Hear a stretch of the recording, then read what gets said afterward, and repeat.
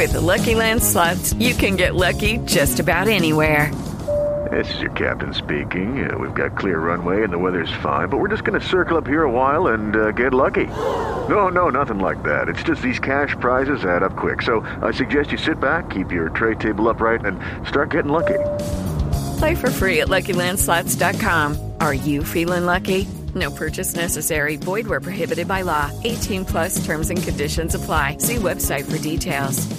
Judy was boring. Hello. Then Judy discovered ChumbaCasino.com. It's my little escape. Now Judy's the life of the party. Oh, baby, mama's bringing home the bacon. Whoa, take it easy, Judy. The Chumba life is for everybody. So go to ChumbaCasino.com and play over 100 casino-style games. Join today and play for free for your chance to redeem some serious prizes.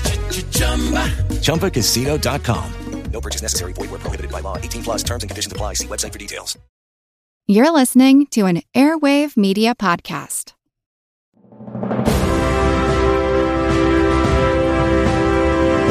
Hold your ears, folks. It's showtime. People pay good money to see this movie. When they go out to a theater, they want cold sodas, hot popcorn, and no monsters in the projection booth. Everyone pretend podcasting isn't boring. Turn it off. Turn it off.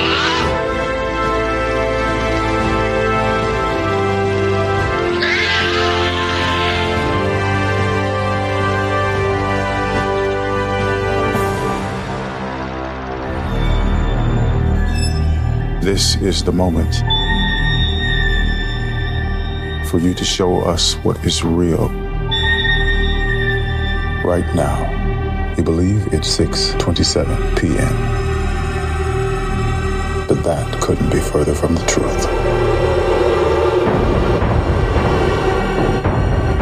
Could be. This is the first day of the rest of your life. But if you want it, you gotta fight for it.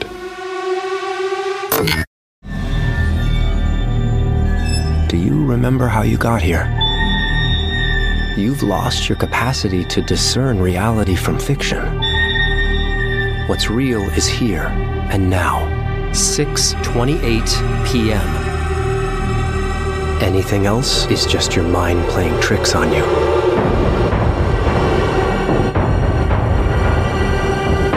It becomes a problem when fantasies endanger us. We don't want anyone to get hurt, do we?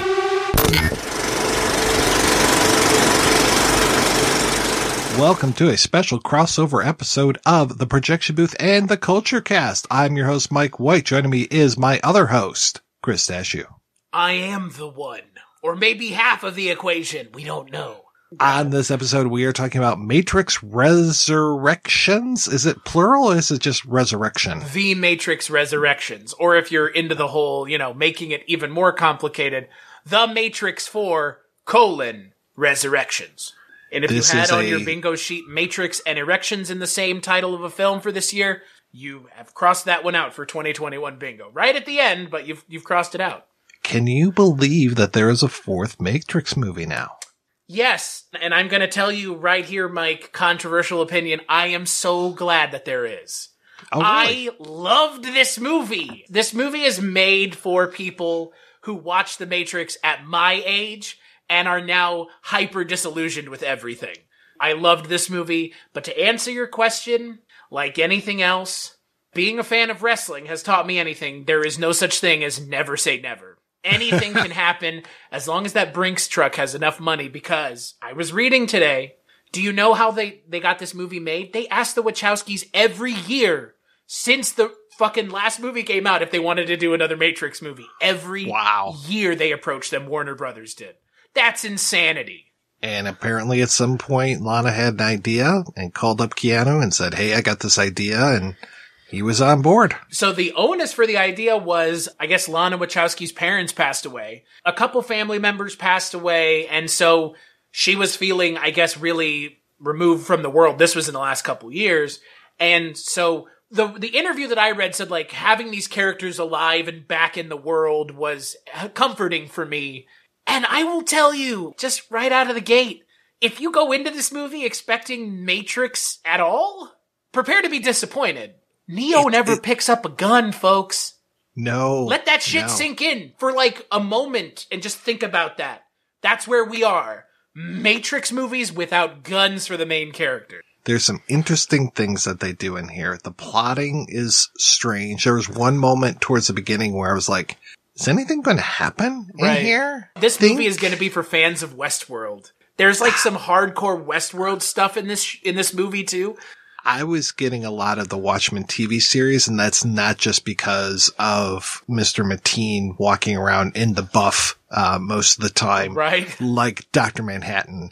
Talk about a career Yahya Abdul-Mateen has had already. Yeah. He's played Dr. Manhattan. He's played Morpheus. He's played Black Manta. Coming into the scene and just knocking it out of the park. I love him. He's fantastic. Great. So we mentioned we're talking spoilers.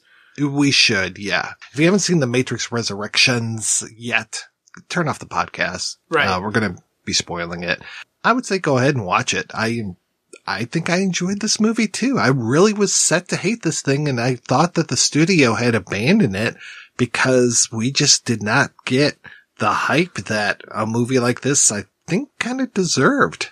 Do you know when the first piece of marketing came out? Do you want to give me a guess?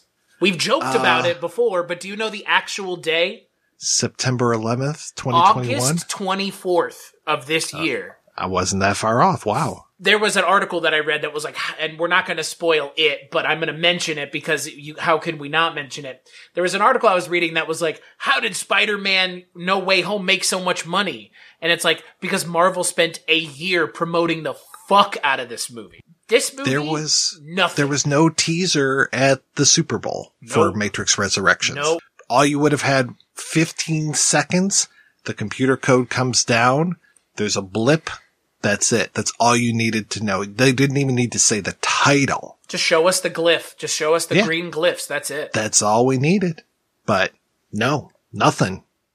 So strange. It is strange because, like you mentioned, I too was set up and ready to hate this movie. I think we all were, and I think it was a mixture of, at least for me, I'll be curious where you come down. My thing was the mixture of hatred before this came out, and this is a rare thing because I don't like getting stuck in these like nerd anger loops that there are so many angry nerds who are like, I hate this before I've even seen it. Like, great. That's really just, you're giving the rest of us a bad name. The second and third movies were really bad. Oh yeah. They're not narratively bad, they're just not fun movies, and they kind of have a problem with getting out of their own way, which this movie has a problem with, but I think this movie learned from the mistakes of almost too well. I don't think there's anything nice I can say about the second and third Matrix films. No. Like, I don't like the pacing. The action scenes go on for way too long. The whole idea of the ghosts and werewolves that are programs, the new Oracle, the Keymaster, the subway dude. Train Man? Yeah, it's like, just shut the fuck up. It's like they were so up their own ass with their own mythology so quickly. Yeah, Agent Smith possessing the guy, and then he's in their world. Right. And there is some of that here, though, but I think it's handled really well. Much better. I think the weakest part of Matrix Resurrections was one of the weakest parts of the second and third movies, and that's Jada Pinkett Smith. I didn't like her character in this at all because she's a much younger woman playing a way older woman, and her makeup looks worse than Halle Berry's did in Cloud Atlas. And I'm just like, oh, this is bad. Luckily, she's not on screen for very long, but I'm trying to remember, have I ever liked her? And it's tough. And so when she showed up in this movie, and I was like, wait a second, who is this? I know this character name, I think. And then as soon as she started to talk, I'm like, whoever this is, they are way younger than they are pretending to be. Right. It was a really bad old lady performance. It was like Tim Conway did better as the little old man than she did as this little old woman. So we should explain where this old lady stuff comes from. So between the last movie and this movie, 60 years have passed. First off, we're in the future from where we were, and not just, chronological, what would it be? I guess 10 years? It's been 18 years since the last Matrix film. So if we factor that into the equation, they're doing something much different 60 years in the future. It turns out Neo and Trinity are alive. They've been kept alive since the last movie in these kind of resurrection pods. Yeah, they kind of been rebuilt with nanites and stuff. I would think that they're almost more machine than human after seeing the scene of them being put back together. Yeah, I didn't know what to think of that. They don't explain it, which frankly I'm okay. Like, given how much over-explaining the last two movies did, it's nice to have this one just kind of be like, good ideas are being thrown out. A lot of them land. Some of them are kind of, iffy because again, you can under-explain some things and not get away with it. But Trinity and Neo are alive, being kept in essentially where they died in that robot city you see at the end of the third movie. There is still this groundswell of people that believe that they're alive, and one of these captains, played by Jessica Henwick, sees him one day and commits herself to finding Neo. While this is all going on, Neo and Trinity are in the Matrix, but it's kind of like that RPD movie where it's like everybody else sees you as one thing, but you view yourself as who you actually are. Wow, RIPD gets a mention? I mean, that's what it's reminded me of. It is. It so is. Yeah. And so that's why no one could find them. They've been alive this whole time, linked into the Matrix, but no one could find them because they didn't look like their normal selves. Their digital scans were being, I think, blocked. And so, even though he was a guy named Thomas Anderson working at a software company that made a game called The Matrix, they still couldn't figure out that was the Thomas Anderson. But right. And they even said that. They even said that. They said, they looked at everyone. And to be fair, again, it's this thing of, they couldn't see him as Neo, which it's a little, I will give them credit for writing themselves pretty well out of the corner of Trinity and Neo are, for fact, in the real world still alive. I did not expect that at all. I didn't expect that was where they were going with this at all. Yeah, they've been plugged back into their pods, and now they are here. And I did you get to see little glimpses of them. It's very well put together as far as there were certain things where I actually backed up the movie a few times and rewatched it, and I was like, did I just see an old man in that reflection? Right. Did I just see her reflection in the table of a different person? Did I see that the Heart of the City hotel says, for those who like to eat shit? It was interesting how they put in these little Easter eggs throughout. So the reason it said that is because, remember, again, that is inside of that little loop thing that Keanu Reeves is running. And so he knows someone is going to hit the sign. So I think it's just like a joke, like someone's going to eat shit off this sign. It's again, like you just mentioned, the movie it does the fan service thing way better than any movie I've seen. I cannot believe that I'm going to say this.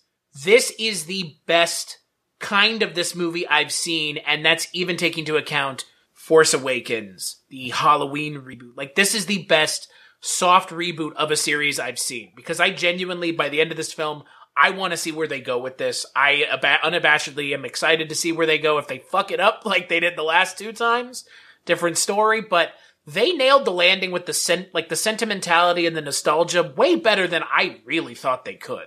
Do you think they're going to do a fifth one? I mean, the analyst is still in the machine. Agent Smith has something going on that's unexplained, even to the creator of the Matrix who reports to the robots. Even he doesn't understand what's going on. So I don't know. Yeah. They've left it open. Kind of like with the 1999 film. You could have never made a sequel to that movie, and it would have stood on its own. I would be okay if they don't do a fifth. Yeah, I would too. But if they do, yeah, we'll see what they do. Right. Yeah, the analyst, the Neil Patrick Harris character, so we find out that Neo has memories of being out of the Matrix, in the Matrix movies. You know, he has those memories and they still come back to him at times. So he's been seeing a therapist for years and years and years. Right. And his therapist is played by Neil Patrick Harris. He doesn't really have a character name. They just call him the analyst, though I think he's pretty much the architect from right. He's the new second or third. He's the new guy, yeah. And I did like that they named his cat Deja Vu, and I was like, okay, that's clever.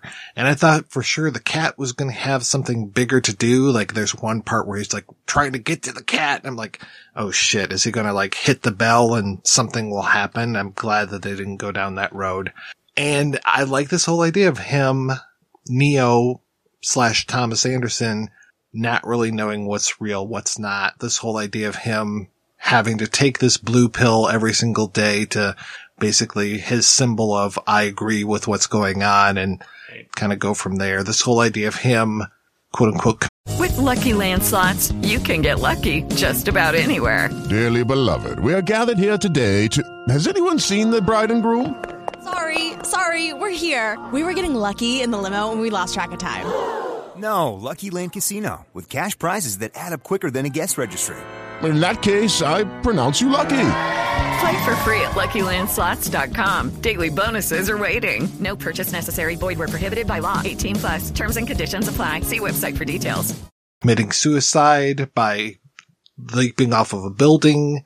And I'm glad that they didn't really take that too much farther either, which was nice. So yeah, they set up a lot of fun things in here. And yeah, they don't beat you over the head with a lot of stuff. I mean, until we get to what is the Matrix, when they're brainstorming what the fourth game should be. And I did like that it was Warner Brothers who was saying you have to make this fourth game now.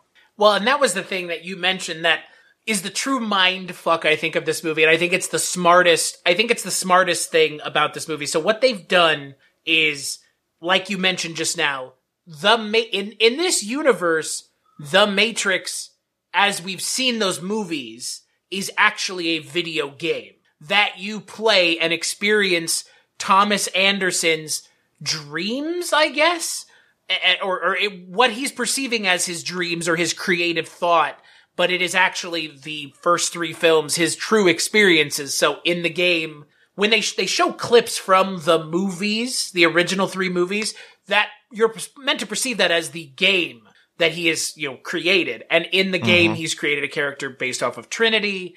But I think it's really smart that they go kind of meta, right? They're like, the Matrix movies existed, but not as you know them. So here's how we kind of write ourselves out of having to reintroduce the characters, because you could just be like, I don't really need to know those first three movies to appreciate this one. That's the other thing here. Is they've made it so you don't even have to know the first three movies. They do a pretty good job of like letting you kind of know the beats that you would need to know in a way that, I mean, I don't know of a lot of movies that have done that either. They're like cutting away to another movie all the time. It would seem strange, but in this movie, it kind of works. I know my wife was a little confused. She's like, were those flashbacks? Were those memories? And I'm like, maybe-ish. Both. Yeah. Sometimes yes, sometimes no. I mean, when they're trying to extract him from the Matrix at one point, they go into a movie theater and they have clips from the movie playing on a torn screen, and then he's kind of experiencing the same thing. So yeah, to your point, it's those beats from the first movie are now being echoed in this new movie. But it's unlike Force Awakens where they don't acknowledge it. This movie acknowledges it and doesn't. They're not saying like, oh, we're acknowledging it because we're too lazy to do something different. They're saying we're acknowledging it and we're changing how you remember this scenario playing out. We're changing it. We're upping the stakes, making it crazier. They're finally explaining the whole mirror thing. They never explained it it really only existed in the first movie with the mirror liquid. They never explain it. And in this one, they kind of explain that it's a portal that they can use because they don't need phone booths anymore. They can just kind of travel through mirrors, which I mean, special effects, obviously that's a special effects thing that they really wanted to show. And I think it works, but giving us what we've seen before in a different way is something that nostalgia movies like this one, like Force Awakens, do. It's just weird to see them not acknowledge it. I guess acknowledging it is weird, right? Personally, I hate the Merovingian character. I hated everything about him in the previous movies. I was actually kind of happy when I saw the Merovingian show up, especially because he just looks like he's been having a horrible life for the last 60 years. And I'm like, good. That's what that character deserves. He's WinRAR on your computer. would you like to buy me, or can we keep being used for free? I think they explain them as like an exiled program that's like in the, in the recycling bin, but hasn't been deleted or something to that effect.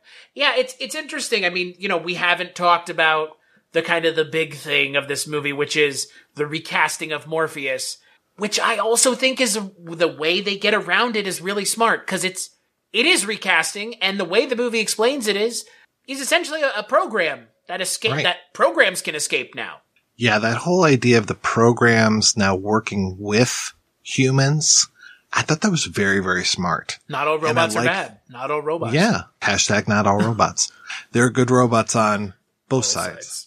I thought, oh boy, these like little robot mascots that they have on their ship are going to be really annoying. Like the one reminded me of the bad little robots from the Transformers films. Yeah, yep. I thought the same thing. And when they did a high five, I was like, oh God, no, please, no more of this. And they didn't give us any more of that. And I was fine with that. And I was glad to see the Sati character show up as that kind of like butterfly-esque type character, the robot. And I was like, okay, this works. And this whole idea of Morpheus existing as Morpheus inside of the Matrix, but Morpheus existing as, like I was saying before, Dr. Manhattan, this kind of naked, it's like this magnet storm type thing. And that was interesting that they can have these programs now have a physical presence in the actual world, and having him and then having a few others, the guy who's helping Jada Pinkett Smith grow the strawberries. It's like, okay, this actually works pretty good that they're able to do that. And now that the special effects allow you to have these things and be like, oh, this looks pretty good. This looks way better than that baby face from 2003.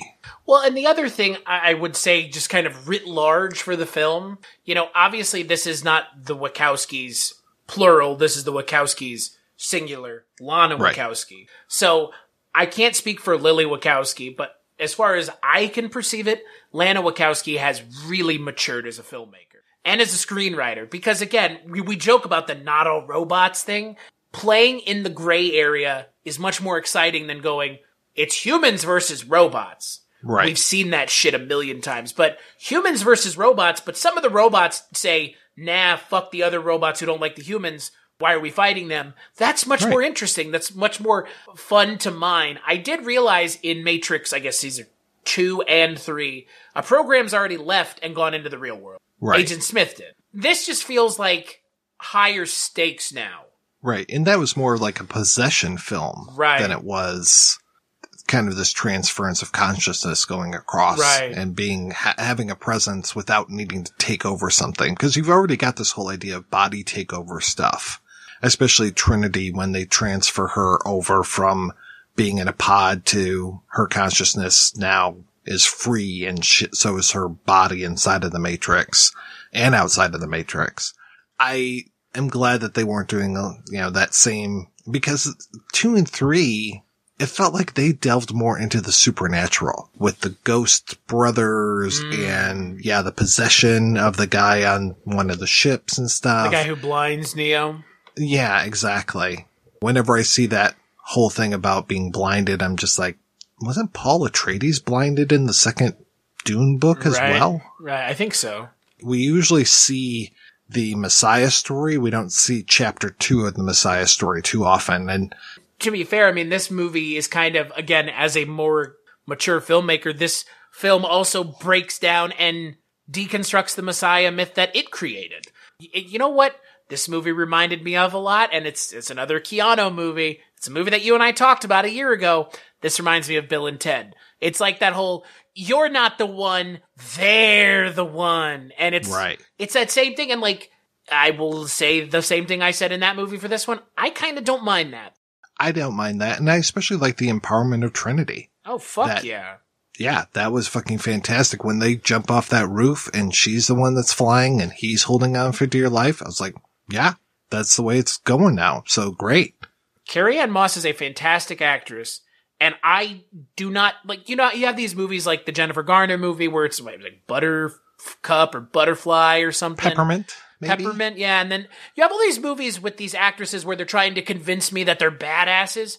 I don't have to be convinced Carrie-Anne Moss is a badass and that she doesn't take shit from people. She looks like she doesn't. I believe it. She looked so good and just so tough when she was working on that motorcycle, and she's got the tank top on and stuff. It's just like, yeah, she's just such a kick-ass lady, and I love she rocks the short hair and everything.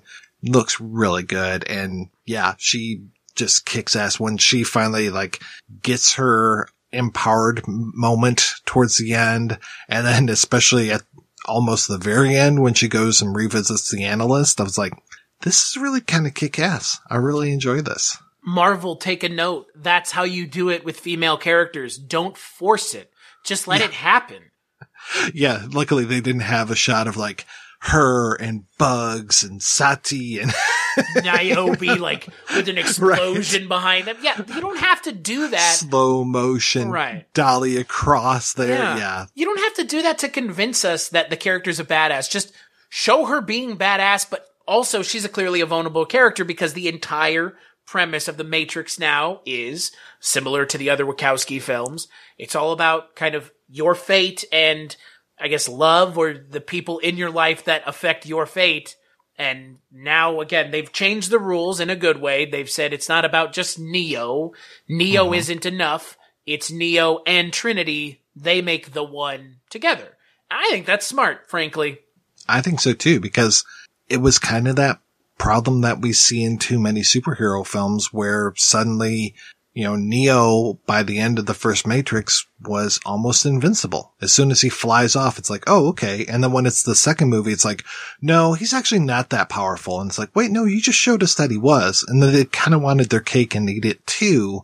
And so now by having him not really as powerful as Trinity, or they're much more powerful together, it's like, oh, okay. Yeah, this works. So now they can both be their own individual badasses, but together, yeah, they're a force to be reckoned with. We mentioned at the top of this the whole Neo never picks up a gun thing, which, given what I would go out on a limb, professional opinion here, I think you might agree, the moment that most people remember from The Matrix has to do with guns.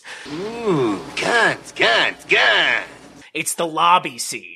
There's none of that in this. I mean, there are action scenes in this that are pretty well made in a 2021 action film, you know, universe where we have CGI and quick cuts all the time with stuff. But this movie is a very different animal than the other Matrixes. From the story being very much more reined in, from what they're talking about being a little bit more esoteric. And I think even it was Eastern philosophy with guns before. Now it's Eastern philosophy with possibly pacifism.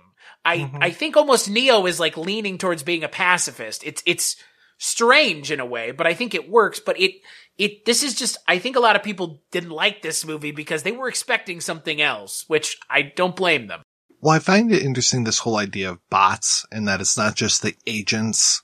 You know, having the idea of bots makes it a little bit easier to take when they start, because there are people with guns, when they start gunning down quote unquote normal people. They're not normal people. They're all possessed. It kind of reminded me of a really horrible movie. It reminded me of the Suicide Squad, or was it a Suicide Squad? It reminded me of both Suicide Squad movies because there are normal people that are taken over by something else and then they get murdered by the heroes. But with this one, it's a little bit easier to take with this whole idea of like, okay, we are in a computer simulation. This one, I was able to handle that a little bit more. And I really saw this as being much more of a zombie film. Like the scene of them on the train being attacked by all the Japanese people. I was like, oh, okay, I know it's not a Japanese film. This is like Train to Busan. And then when they're out on the street and there are all those bots coming for them, I'm like, this is a zombie film. This is like Resident Evil. All of these zombies, for lack of a better term, running after them, attacking the car and just swarming them, not even needing guns. The people didn't have guns. And oh my God, when they started throwing themselves out of the buildings. Oh my God. What a visual, right? It was so good. I was like, wow, this is really great filmmaking. Yeah. So what Mike is talking about is during a chase scene through downtown San Francisco, the bots. So are the bots, let me give you what my interpretation is. You tell me what your interpretation was.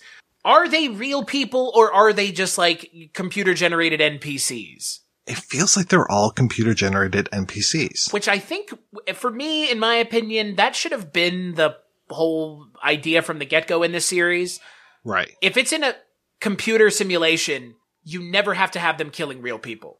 Unless it's real people involved in trying to be part of the system as opposed to being freed from it, which we've never seen yet. Which is kind of what they're building towards, I think, by the way. When the analyst says, and I can't remember the character's name, but he's like, oh, this guy here who works with, her Kush, handler. I think, yeah, Kush.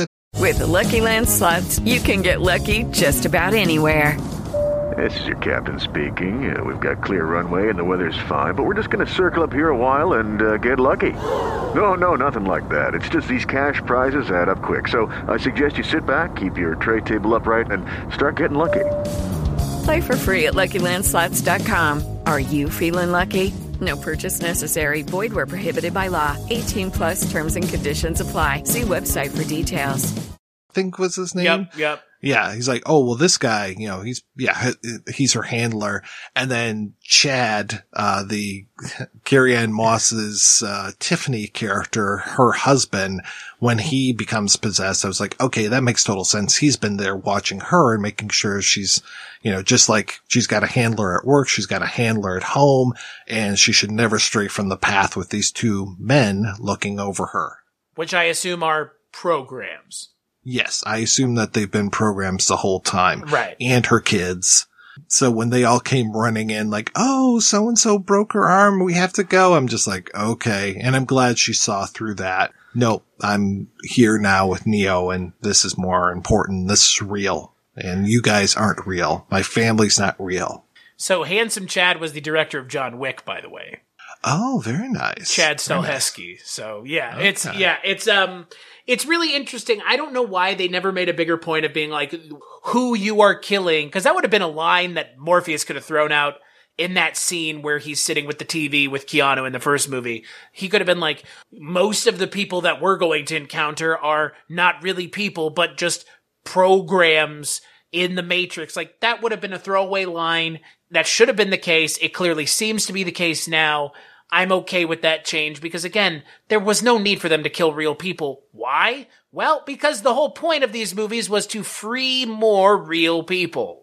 And ostensibly just murder them. Yes. Right.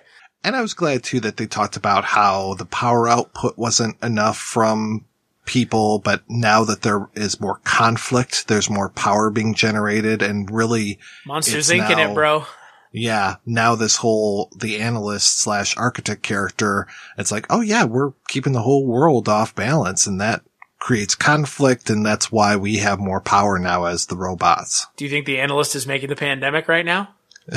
I don't know. I mean, again, there's some stuff in this movie that I was just sitting thinking to myself, like, if we had never been in this pandemic, I wouldn't have thought anything about this line.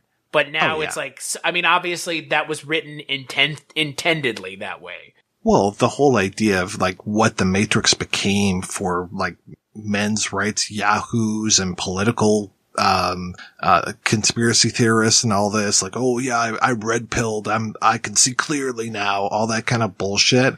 I think they kind of call that out during the brainstorming sequence, and I was like, okay, good, thank you for doing that. Again, as a much more, again, I will go back to it, a much more clearly mature filmmaker, you do get the tearing down of the toxic masculinity that is associated with the original film. And Rodney Asher's A Glitch in the Matrix talks about that toxic masculinity with the case where the kid killed his parents because he was obsessed with the Matrix. And like you said, the Matrix does kind of, red pilling. That's where that shit comes from. He's a blue pill. Oh, he's blue pilling himself every day. I really like that Lana Wachowski said, now fuck this shit. I'm taking it back, and I'm glad. I'm glad that The Matrix, in my opinion, has been taken back away from that, really uncomfortable toxic masculinity that I think everybody associates with that first one. The trench coat and the boots and the leather, and it's great. It's great for visuals, but it's become something else entirely. So how about Agent Smith, Mike? What's up with that? Well, which Smith? Are you talking about the Morpheus / Agent Smith or the other Smith? Talking about Mr. Sexy, Jonathan Groff. The one thing I was hoping that he would say is, at one point they're like, "You're Smith," and I wanted him to say, "I'm A. Smith," because doesn't he say that in The Matrix? Yeah, I think so. Calls himself A. Smith. He kind of does at the end. That's kind of his last line. It's like, "I am anyone. I'm always." There is that. Yeah, he's like, "I'm always anyone. You have to be you, but I'm anyone," is what he said. Right. Yeah. And I like that they took that relationship from the second and third movie and matured it. And it's kind of more what I was hoping was going to happen in those movies, because rather than just him creating all those doubles and having that really weak looking computer fight that they have, I was glad that he is kind of an ally, but you can't really place your trust in him, so that they're fighting and stuff. And I was like, oh, that was probably my favorite fight in the film, was when he and Agent Smith were fighting. And we got those echoes of the shots of like when the agent is beating up Morpheus and you have that overhead shot. I was like, that's pretty cool. And then I like that, to your point, Thomas Anderson, Neo, does not, most of his powers seem to be defensive now. He's always stopping bullets or, pushing people away. He's not outwardly attacking him. But when he gives those two big Ryukens in the film, I was like, that's pretty cool. So when he like Ryukens Agent Smith across the room and maybe even out of the building, I was like, okay, this is pretty cool. I was glad for that. Hadouken! There's these scenes towards the end of the movie where Neo almost looks like weak, where Trinity is like propping him up and he's like just doing the bullet. It's the bullet time now. Now it's bullet time. Shit, they call it bullet time in this movie. I love that. Yeah. It's like, it's bullet time. Like, whatever. Who cares anymore? Who cares? You can't make a movie without being self-referential anymore, apparently. Which I'm okay with. But he looks like frail. Like you said, he doesn't look like, the guy from 2 and 3 who's flying around and hitting people with concrete at the end of a, 12-foot pole. Right. Jesus. Jonathan Groff, though, it's funny. So Hugo Weaving, they approached him and he couldn't make his timing work. So Hugo Weaving would have been in this movie. I'm glad he wasn't. I don't think there's a point. That story with that character is done. It's clear from the way he's written, he is the same Agent Smith, actually the same Agent Smith, but when Neo died, it seemed to have freed him up somehow. It opened up his third eye, possibly, as one might say. Well, he was already starting to get free because of Neo going through him and breaking him apart. That helped change him. So this is just a further evolution of Smith. Right. So I saw nothing. I was like, oh my God, that has to be Hugo Weaving. So when basically as soon as they show him at the computer game company, and again, it's a replay of that first meeting that Neo has with his boss, but his boss, we just talked about the Matrix on the projection booth. Basically, a lot of the lines from Thomas Anderson's boss are the same lines that Agent Smith gives to Thomas Anderson in the interrogation. This whole, you're leading two lives, one of them must end. And so those two characters are joined at the hip. So when he walked in and there's this guy standing there, I was waiting for him to turn around and be like, Mr. Anderson. What I didn't understand, though, is why is Agent Smith at that company? Is he being controlled by the analyst as well? It feels like he is being kind of controlled, because it feels like when he shoots the analyst, because he shoots the analyst, right? At the end of the film, he's saying, I am free now. Yeah. It feels like now he has his own freedom even more. It feels like the analyst has his thumbs on everything. Right. And that was my interpretation, which it's funny because you have the three main characters, again, without Morpheus, from the last 3 movies, all under the thumb of Neil Patrick Harris's character until they're not. Right. I mean, there is that, there's this great scene of Jonathan Groff's character looking at the Desert Eagle on the ground, and you hear all the sound drop out, and it's just the music starts swelling. It's like, duh! And you're just sitting there thinking, if he picks that gun up, he's Agent Smith again. And then they go into it. It's great. I am so shocked at how good this movie is. It's kind of mind-blowing. It really is. It is better than it has any right to be. Oh my God, yeah. Yeah. I think it helps out too that Lana was working with 2 of her writers from Sense8, and I think they also worked on Cloud Atlas. So it's all right, they have a history with her. And there's that trust, I think, and it feels like there was a really good creative alliance between all the writers.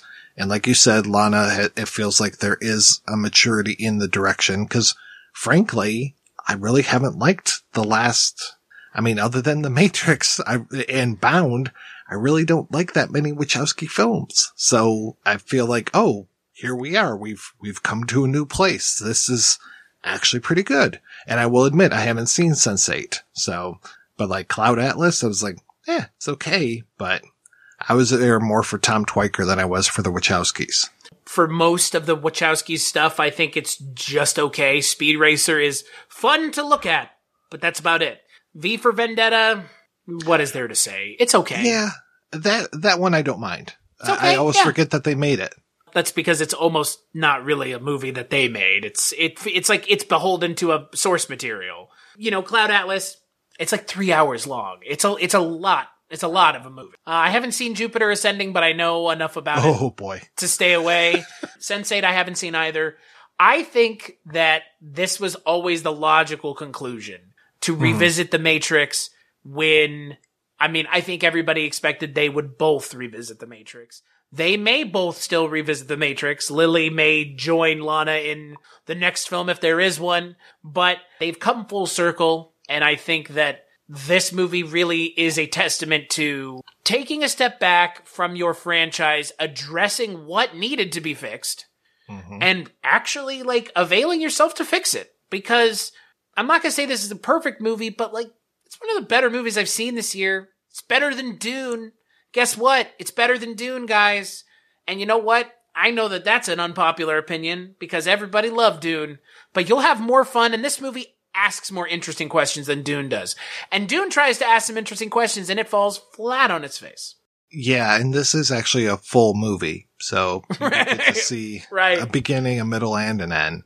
And it's kind of a false beginning, too, which I like. Like I said, at one point I was like, is something going to happen? Because, they do the smart thing by starting the movie off kind of with an action scene, this whole idea of them in this modal program and re-watching the Trinity scene from the very first movie, but then recasting it. When they didn't have the bullet time, I was like, okay, that's interesting. And when the agent showed up and it was different dialogue and it was obviously different people, different races even, I was like, okay, this is interesting, but some of the same lines, no, Lieutenant, your men are already dead, those kind of things. Okay, this is kind of interesting, but then when things turn, it's like, oh, all right, I like where this is headed. But then there's a long period of time where it's Thomas Anderson's life now.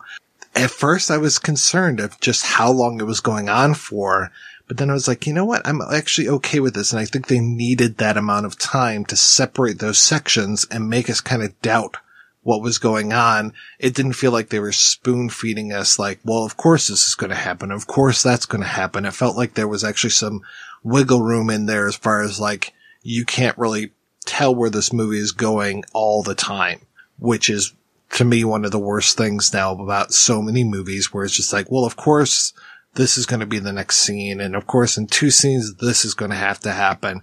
When they're, doubting whether Trinity is going to be, saved and all this, I'm like, well, of course she's going to be saved. That's the movie. We're not going to kill her right now. And they didn't, which is good, but that wasn't one of those obvious things where, that was the obvious things. It wasn't like some of the other ones where you're like, oh, I didn't see that happen. Okay, that's kind of cool.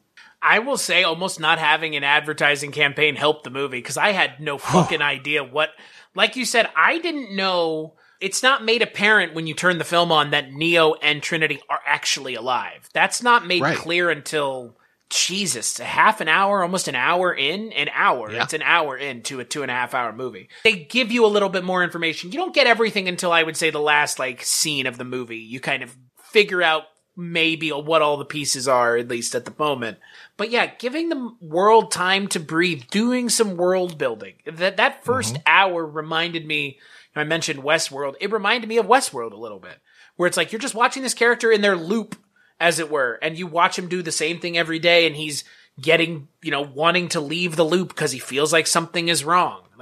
There are things that were really influenced by The Matrix. Westworld is one of them, very obviously. And now it has gone on to influence the thing that it was influenced by. I really like the amount of time they take setting the movie up.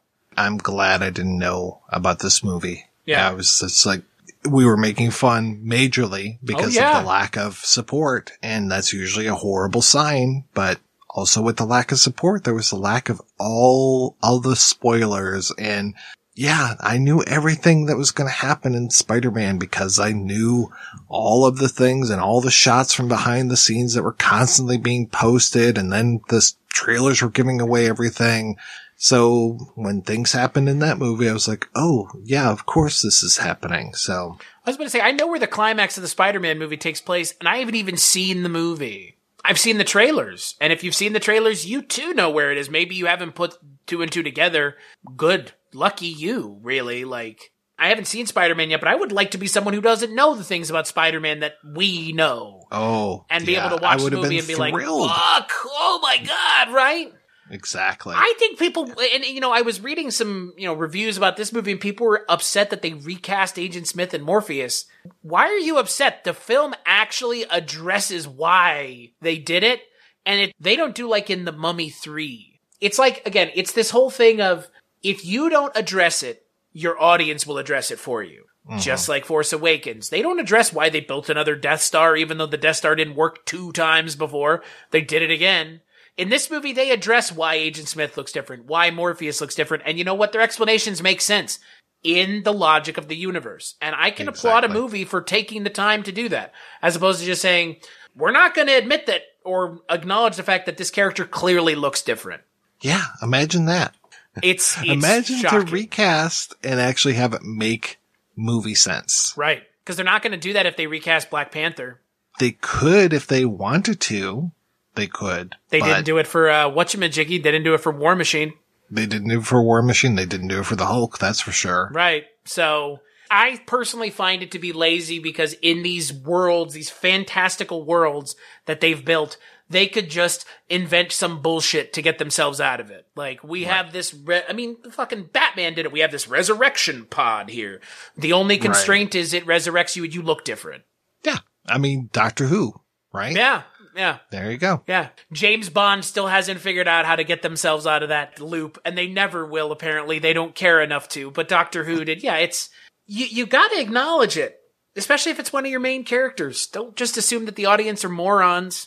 I'm surprised we like this movie. I was just like, armed for bear, like, oh, this is gonna suck, and when they started the movie the exact same way as the first movie, I was like, how dare you? How dare you stand where he stood? Okay. No, well, this makes sense now. All right.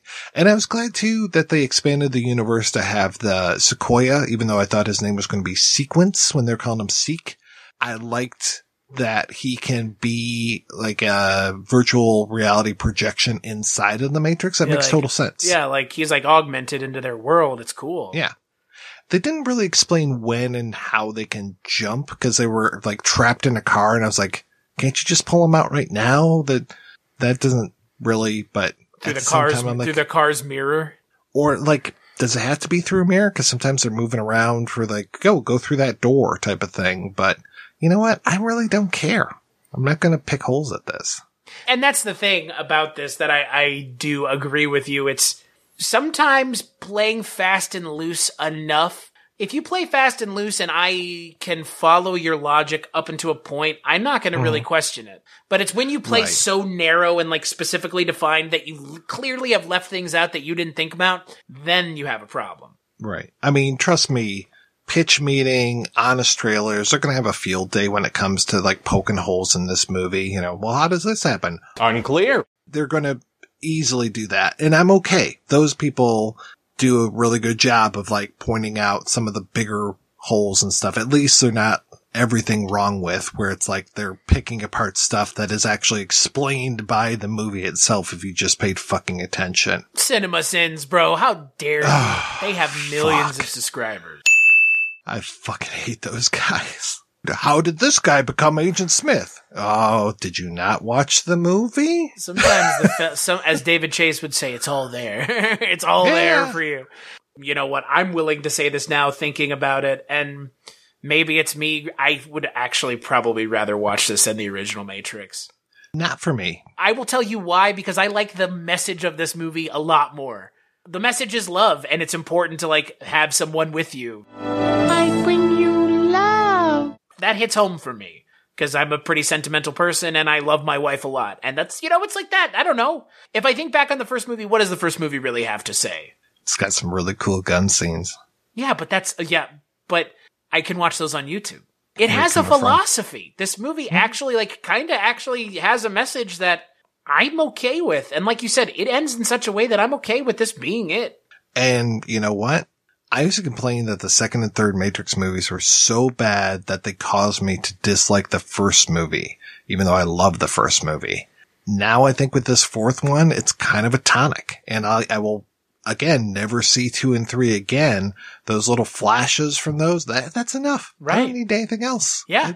That's what I was saying. Like, you really probably need to see the first one, but 2 and 3, like, as much as I know you don't like what Niobe has with Neo, they kind of almost get everything from 2 and 3 out of the way there, too. In a way that, like, is it exposition dump? Sure. Is that old woman makeup bad? Sure. But is it like 2 minutes of the movie and that's it? Yeah. And it makes me avoid watching 4 hours of Matrix 2 and 3, which is punishment, not even one that I would give to my worst enemies, because that third movie is fucking bad.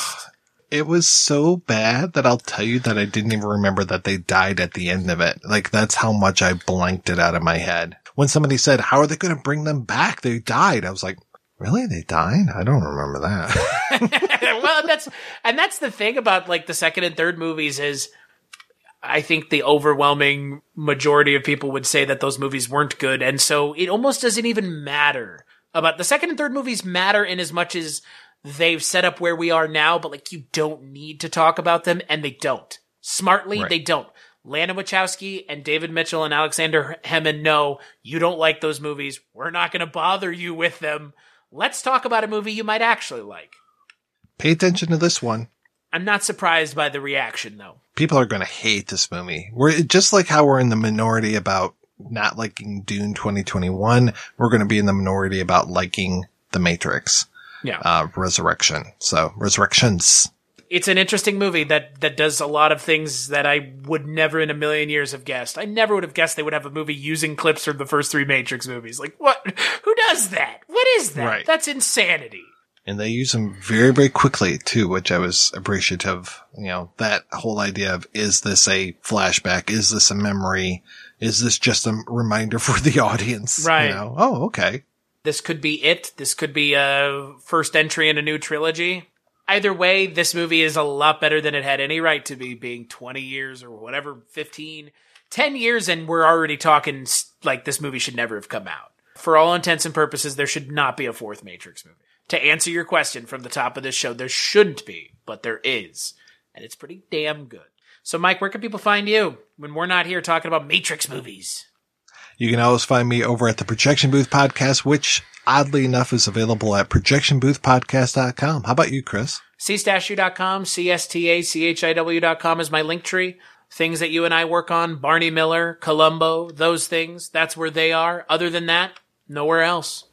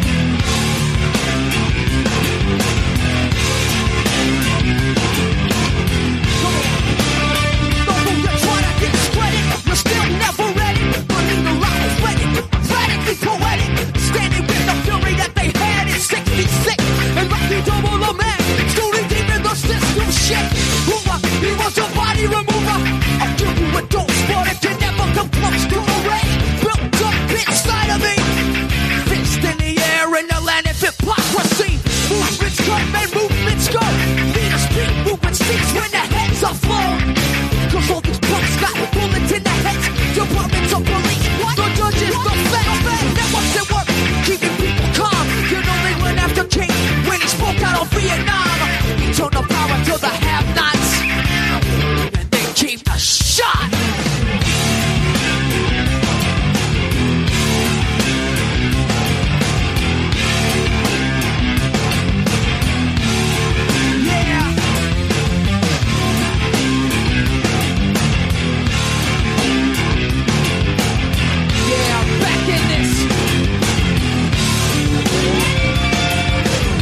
Between my mind, I flex, flick like Wilson. Symbols never lacking that finesse.